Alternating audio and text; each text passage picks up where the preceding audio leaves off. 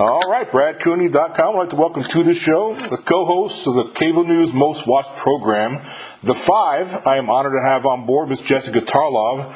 Jessie, thanks so much for joining us. Thank you for having me. Great to be here. Man, absolutely. I have a lot of people that are excited that you're on board. And I took a couple questions from some social media followers that are actually fans of yours. And wanted to know. You found some? Oh, well, yeah, there's one or two out there, believe me. Maybe not in some sides, but on other sides, there's plenty. Before we get into the politics of things, I read on Twitter today when I was scrolling Twitter, or X, whatever you want to call it, one of your tweets, and it kind of touched me a little bit about how the 9/11 attacks impacted your family. And could you just touch on that a little bit for the listeners out there? Oh, yeah.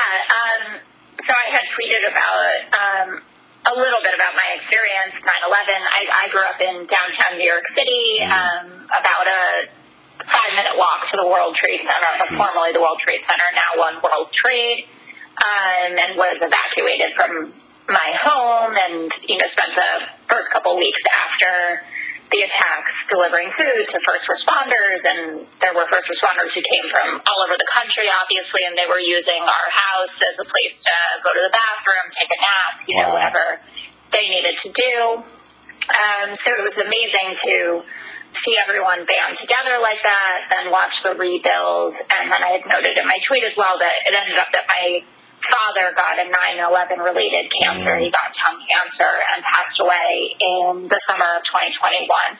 So it's a very, a full arc kind of story, but it's always, a nostalgic and tough day, I think, for all Americans, especially New Yorkers and those of us who are around it. And I love seeing all the tributes that people put out and reading articles about heroes that you may not have heard about before, and that, it's nice to think back actually to a time when we were united by something, even if it was out of tragedy, which it absolutely was. So yeah, that's my spiel, I guess.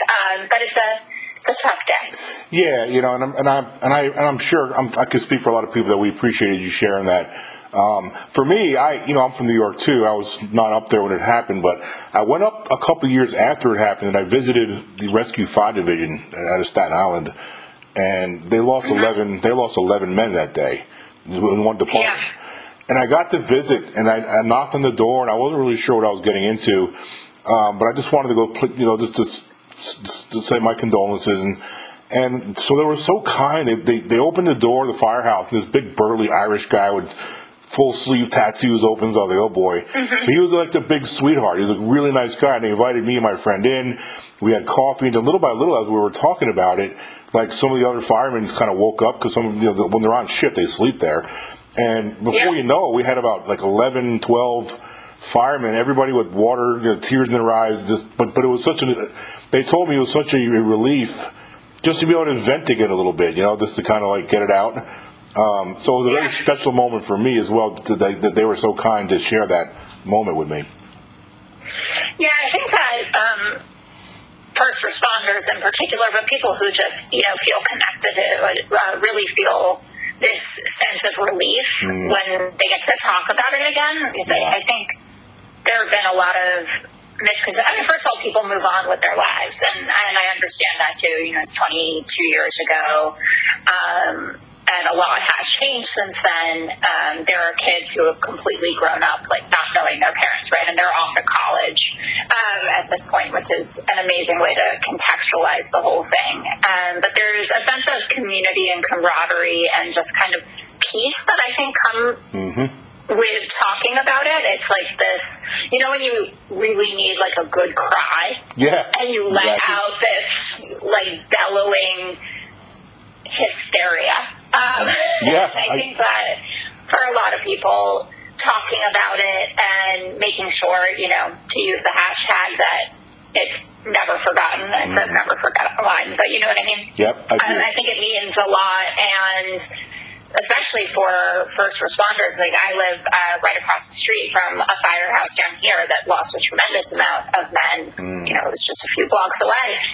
And, you know, this morning I was out there, and they were all lined up in their, you know, in their gear to commemorate the event and the moments of silence for their crew members who they lost. And it's just, I don't know, it's just special. So it's really great that you got to do that, and I'm sure a place like Staten Island, which is just brimming with patriotism, absolutely, and love for the city, that they really enjoyed having the opportunity to talk to you about, you know, what happened then. Yeah, I took a picture of the guys that shared that moment with me. I'll text it to you when we finish this up. Yeah, it's a really cool picture. I love that. All right, so let's get into this. First question I got for you is, like, President Biden, what's driving me crazy is President Biden has a lot of really good accomplishments in his first 3 years or so. What do you think that the administration needs to do to get that to translate to the people? Because he's struggling in poll numbers right now. Not, you know, you can take polls for what they're worth or whatever, but there's a lot of poll numbers, though, that are saying President Biden can up those polls quite a bit. What do you think he needs to do to get that message out there? He's got some pretty big accomplishments that I don't feel is really connected with a lot of people. Yeah, I think that you're absolutely right. It's something that we talk about on the Five, and I think, you know, especially folks like Dana Perino, who's really kind of shoots it straight, has acknowledged that there are things that you should be talking about and that should be permeating, and they just aren't. That there's like a messaging disconnect. And there was a piece in the Washington Post that came out today, actually, about Bidenomics and how it's not translating. That this approach of just almost yelling at people, well, it's good, is falling flat. And that's no surprise, right? If you just tell people, like, okay, this is your lived experience, or what you perceive to be your lived experience, but this is actually what's going on, that's not going to work. And I think that talking about it in tangible benefits is something that can help, like the little things around the infrastructure bill, for instance. You know, when there are new train cars being built, or there's rural broadband in places that had never been before, those are things that you can tout. But probably the most important thing to do is to talk about what has been accomplished as part of an 8-year plan, right? And that's why the Biden administration, the motto or the slogan for the 2024 election is finish the job, right? Like, you don't take this job for 4 years. Your hope is that you get it for 8 years. And that way you can say, we've done all these things, but there's still more work to be done, and this is the plan for how we're going to accomplish it. But it's so tough, and working in, you know, conservative-leaning media, I see this, you know, firsthand. Everyone goes to their corners, right? Like, they have their news sources, the people that they trust, and it is very, very hard to get things across. I've actually been surprised, for instance, like with the Dobbs decision and the overturning of Roe v. Wade, how much that has permeated and become a salient issue. I did not expect that it would be as politically salient and as it had been, especially considering how polarized we all are, but it has managed to break through. And I hope that the Democrats can do that with a lot more of the messaging here. But, you know, one thing that Donald Trump is good at, it's messaging. So yeah, that's true.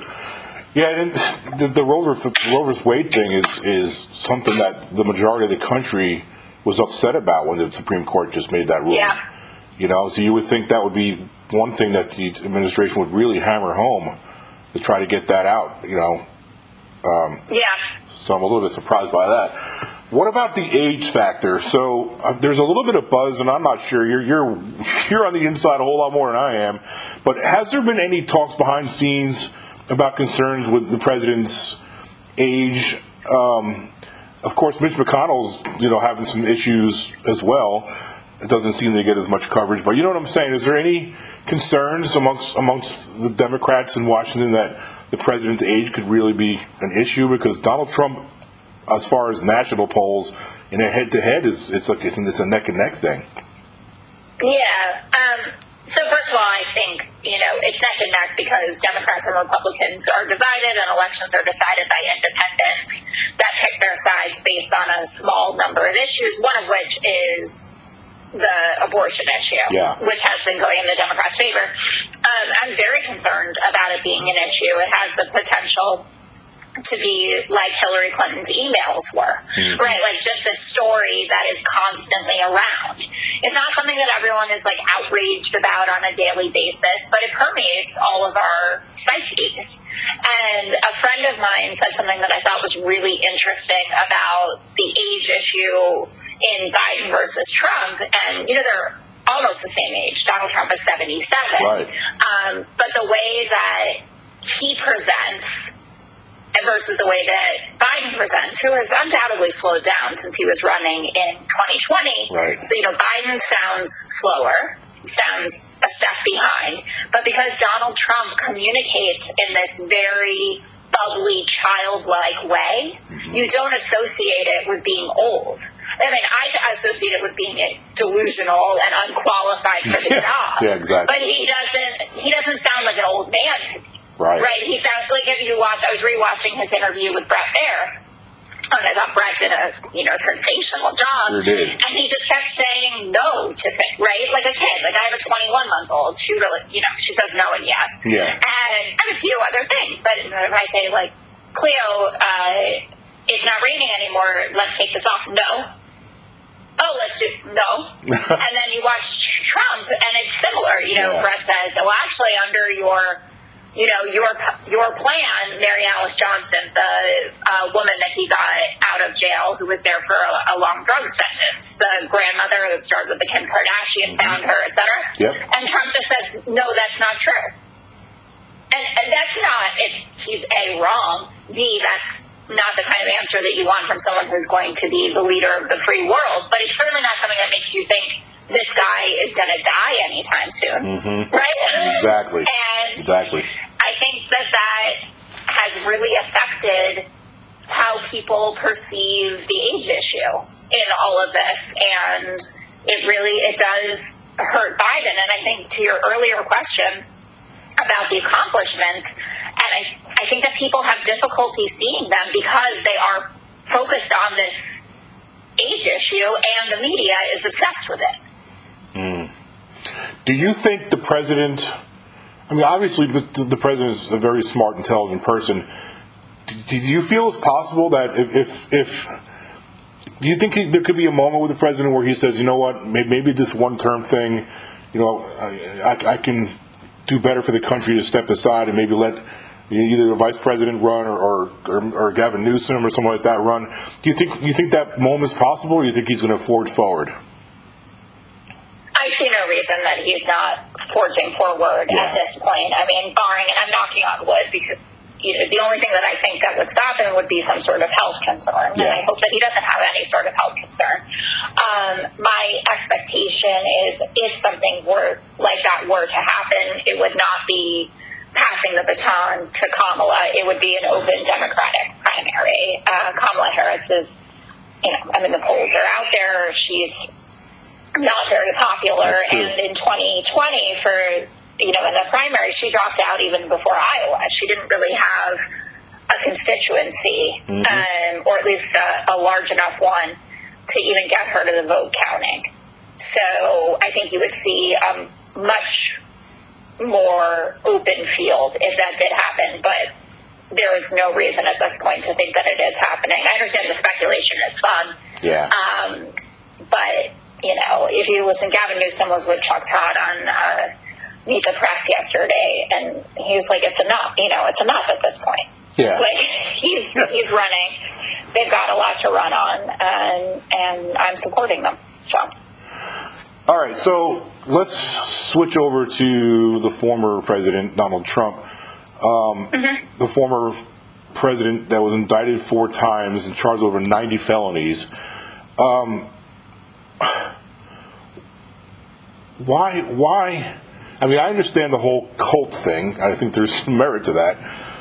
Why aren't more of even the moderate Republicans like absolutely terrified? I mean, for me, this thing's a democracy thing. I just think people are missing. I don't understand. What do you tell me? Why do you think he's doing so well in all these polls still, even though all this stuff's coming down on him. Yeah, I mean, I think the primary polls are obviously different than the general election polls, and the primary voters are like the MAGA base, or whatever, you want to call them. In terms of the general election, I do think a lot of it is partisanship, but I do also think, and if you look at the questions about, would you support Donald Trump if he's convicted, then you see majorities of Republicans saying no. So at this point, there's some presumption of innocence, and it should be innocent until proven guilty. 91 counts is a lot, but, who knows, I guess. But I think that people are biding their time, and it's just the way the system works is really dominated by primary voters. And I think that a lot of the other candidates, except for like the Chris Christies of the world, I think that Nikki Haley as of late has done a better job kind of speaking out against Trump and really defining her candidacy as one for Nikki Haley and not someone who used to work for Trump or whatever it is. But people don't know how to handle him. I mean, look at like what Vivek Ramaswamy does, or even how much of a bind DeSantis has gotten himself in with the, I love him, I supported him, he's recorded videos like teaching his kids about all of Trump's accomplishments, and then he has to say, but it should be me, and you're not really offering a good rationale unless you just want to say, I think the guy's going to be in jail. There's no reason for you to go for somebody else. The one thing that I don't understand why more Republicans don't make this argument is that Donald Trump is going to be a lame duck president the day he's inaugurated, right? If he won again in 2024. He only has 4 years. And well, we hope so. We hope so. We hope he doesn't want to stay in and have a constitutional crisis on our hands again. Yes, sorry. I guess an efficient January 6th is always possible. Yeah. But, it's a lot more promising to say we can accomplish all these great things and I can be president for 8 years versus I can be tied up in court. Yeah, true. And only here for 4 years. Right. And then that's it. And no one is talking about that, and I find that very peculiar. It is odd. Speaking of Nikki Haley, I thought she won that debate. I think Nikki Haley did the best. Too. Yeah. I just think she's honestly the most rational. Chris Christie did pretty good, but I thought DeSantis did terrible, in my opinion. Oh, yeah. That was bad. What about? I always, have to counter or at least caveat when I talk about this stuff. I'm obviously not the target demographic for any of this, but if you are looking for a candidate that could bring on moderates, independents, then you need someone who does have more of this broad appeal. And there's not one voter that listens to Ron DeSantis or Tim Scott even that thinks like, oh, this is somebody who can govern the whole country. I think Nikki Haley, as far as if you were a Republican, because there is maybe not as far as elected Republicans, but like American people Republicans, Nikki Haley I think would also bring foreign affairs experience too, Yeah. I'm shocked she's not doing better in the polls, though. It's just another one of those head scratchers for me. I thought she'd get a bigger bump coming out of that debate. I thought she did really well. So I don't know. Yeah. Another head scratcher. What about this talk about the 14th Amendment idea to get Trump taking off some of these ballots in the states? What are your thoughts on that? It just doesn't seem feasible. Yeah. It seems like one of those liberal academic type dreams at this point, and they're not going to get. I think they're already trying in a couple of states, but I don't think it's a real thing. It's another one of those distractions, which I really hate when that happens because it just makes you look unserious to voters. To your point about, well, we have all these accomplishments, like we should be talking about that, and how do we message that better? And then if you're running around screaming about the 14th Amendment, remember when it was the 25th Amendment? Yeah, I do. That was like, Yeah, so now we're just hopping around to various amendments. And I'm not saying that Donald Trump isn't uniquely unfit for this job and that he hasn't compromised the national security of America and all of our allies, etc. But I don't know, it seems like a pseudo-intellectual conversation for 10 p.m. on MSNBC and little else. No offense to Lawrence O'Donnell at all. I actually, I enjoy everyone's shows. But it's just one of those things where the average person is going to look at you like, what are you talking about? What happens if Donald Trump gets convicted? I mean, if he's president, or is he? I'm guessing he can still run. He can still be president as a convicted felon. So how would that? How would that work? How would that work? I mean, he can govern from jail, which seems insane to me, but it's true.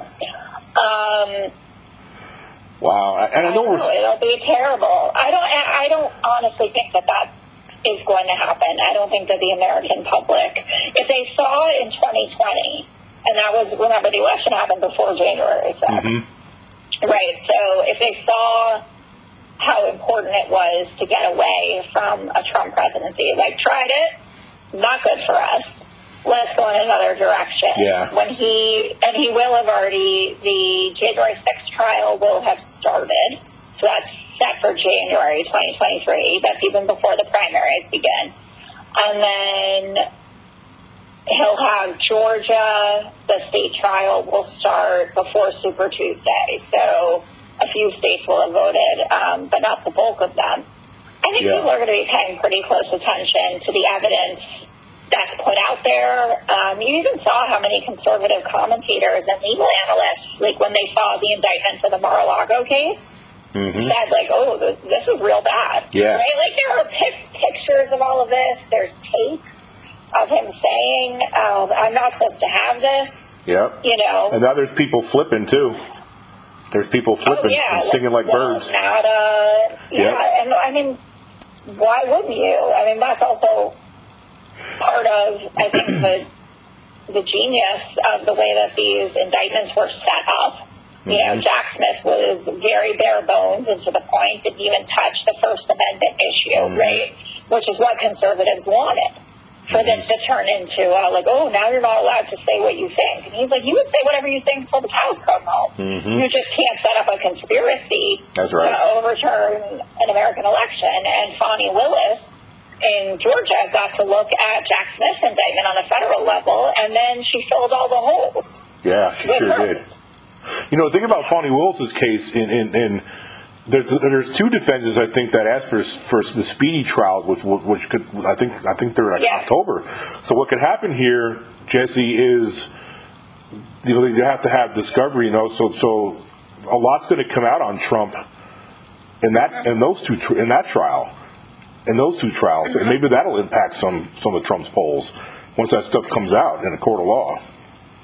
I think it absolutely will. I think that people will have fatigue about the whole thing, and even,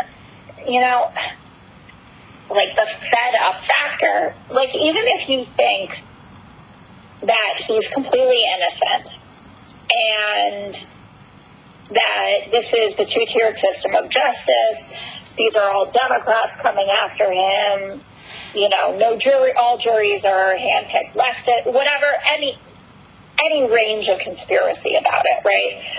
You can still see that no matter if that's all true, in your mind, that means that he's going to lose, right? There's someone, this conservative commentator named Kurt Schlichter, who's a big following on Twitter. I'm sure you've seen him around. Yeah, I have. Yeah, he used to write for Town Hall. I'm not sure if he does anymore. Anyway, he's a big Trump guy, but he's like, we got to move on because they won, right? If the system is rigged, it has been rigged enough that there's no way they're going to let him be president again. So you have to consider other options. And I think Kurt likes DeSantis, but I think a lot of the people who do like DeSantis, that's part of their rationale. It's not about not liking Trump. It's that they think that this country is so corrupt, and that the deep state is in charge, and blah, blah, blah, that you got to find another horse. Obviously, that's a load of BS. But there will be people who feel that way, and they'll be looking for other candidates, especially once they see how these trials are unfolding. Yeah, I think once that evidence starts coming out, that could be enough to shake some of these people loose and wake some people up. I don't know, because it is cult-like. I mean, I have friends and even some family members that are absolutely brainwashed. They have no clue. They won't even look at the January 6th testimonies. They won't even look at it. I can't even count how many times I've told people, look, you can watch the videos that they're out there. You can see Ivanka and what's her husband's name? It's drawing a blank. Jared Kushner. Jared Kushner. They basically testified against him. It's all released. Just watch it, but they won't. They're so brainwashed that they can't. They just don't make any effort. It's crazy. It really is. It's scary. What about Jim Jordan? What the heck is Jim Jordan doing? First of all, he got wrecked by Fonnie Willis with that response that she released the other day. But is he getting some legal trouble for interfering? Is that something that could happen to him, you think? Jim Jordan? I don't.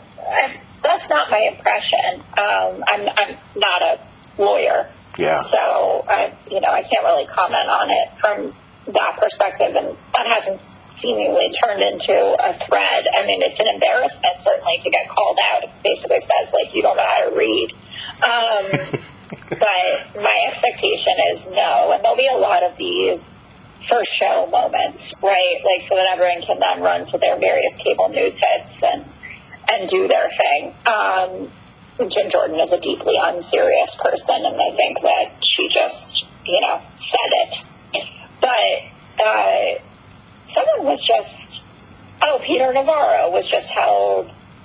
He just got, he's getting sentenced. Yep. I think you'll see more of that happening for ignoring the January 6th committee.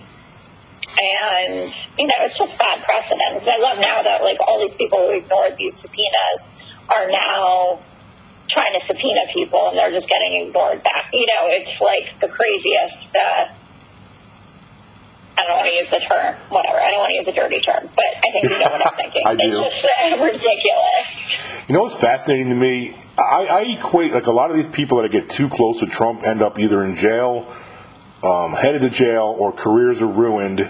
I mean, there's a huge list compiling now of attorneys, and I just can't, I don't understand why, when there is a wake of wreckage behind Donald Trump of people who are either indicted or actually serving time in prison because they got too close. It's befuddling to me why people still want to get involved with him. And we were talking about 9/11 earlier. Rudy Giuliani was somebody who I used to respect, how he handled the 9/11 attack. I mean, for him to fall from grace the way he did, just to be hooked to Donald Trump's hip, is mind-boggling to me. He's ruined himself. I mean, his career is over with. Yeah. And more people, all these attorneys that want to. What is that all about? Is this is somebody looking for the big dollar, but they think it's worth the risk of ruining their lives? I mean, what's the deal with that? Well, I mean, I think Rudy has been making bad decisions for quite a while. What's that meme online? Everything Trump touches turns to hell. It's like a dumpster fire. Yeah. Is the picture that goes with it. Yep. I mean, I think that you can't ever underestimate how good it feels to be inner circle, right? Trump invited all of these misfits and losers and outcasts from regular polite society into his inner sanctum. And they had more power than everybody for a time. And now they're paying the price for it. And he's, because he's a con artist and a liar, of course he's not helping people with their legal fees or doing any of the things that he said he was going to do. But he really also preyed upon a lot of delusional, insecure people who don't believe in the Constitution. They don't believe in the America that you and I do. And now you're seeing this, but especially on 9/11, to reflect on the trajectory of Rudy Giuliani, it's deeply sad. I mean, he's selling his apartment Yep. Has to sell his apartment, doesn't have the money to cover the fees for all of this. And, I forget which number he was in the Willis indictment, but, I mean, he's in trouble. Yep. Right? There's no two ways about that. So, and he won't even help himself. He won't even stay off TV. It's like sitting on Newsmax ranting to Eric Holling as if nothing is wrong. They're like moths. You ever watch a moth fly into a flame? Like instinctively, they go towards the light. I mean, like if you leave a porch light on at nighttime, you see like a million different bugs flying around it, and some of them fly right into it and burn to death. And that's how I look at these people. They're like moths flying into the Trump flame. It's weird, man. It's nuts. All right, off of that, what are your thoughts on Nancy Pelosi announcing that she's gonna make another run at it? I mean, make another run at it like she's winning, right? There's no competition. Well, you know what I mean. Yeah. No, I just want to be clear, Dennis. If any of your listeners thought that there would be something else. Oh, I'm sorry. Yeah, I get it. I mean, she's still with it and doing a good job. It'd be different, I think, if she hadn't given up the speakership. And I think Hakeem Jeffries has been doing a really good job. But obviously she's on the older side of all of this. And I think that there has to be a real reckoning with cultivating young talent and then giving them the chance to do the thing, right? Like, it's not just about keeping these people in their stable or in lower positions or whatever it is. Like, they need a chance to drive the car. They can't have a learner's permit forever.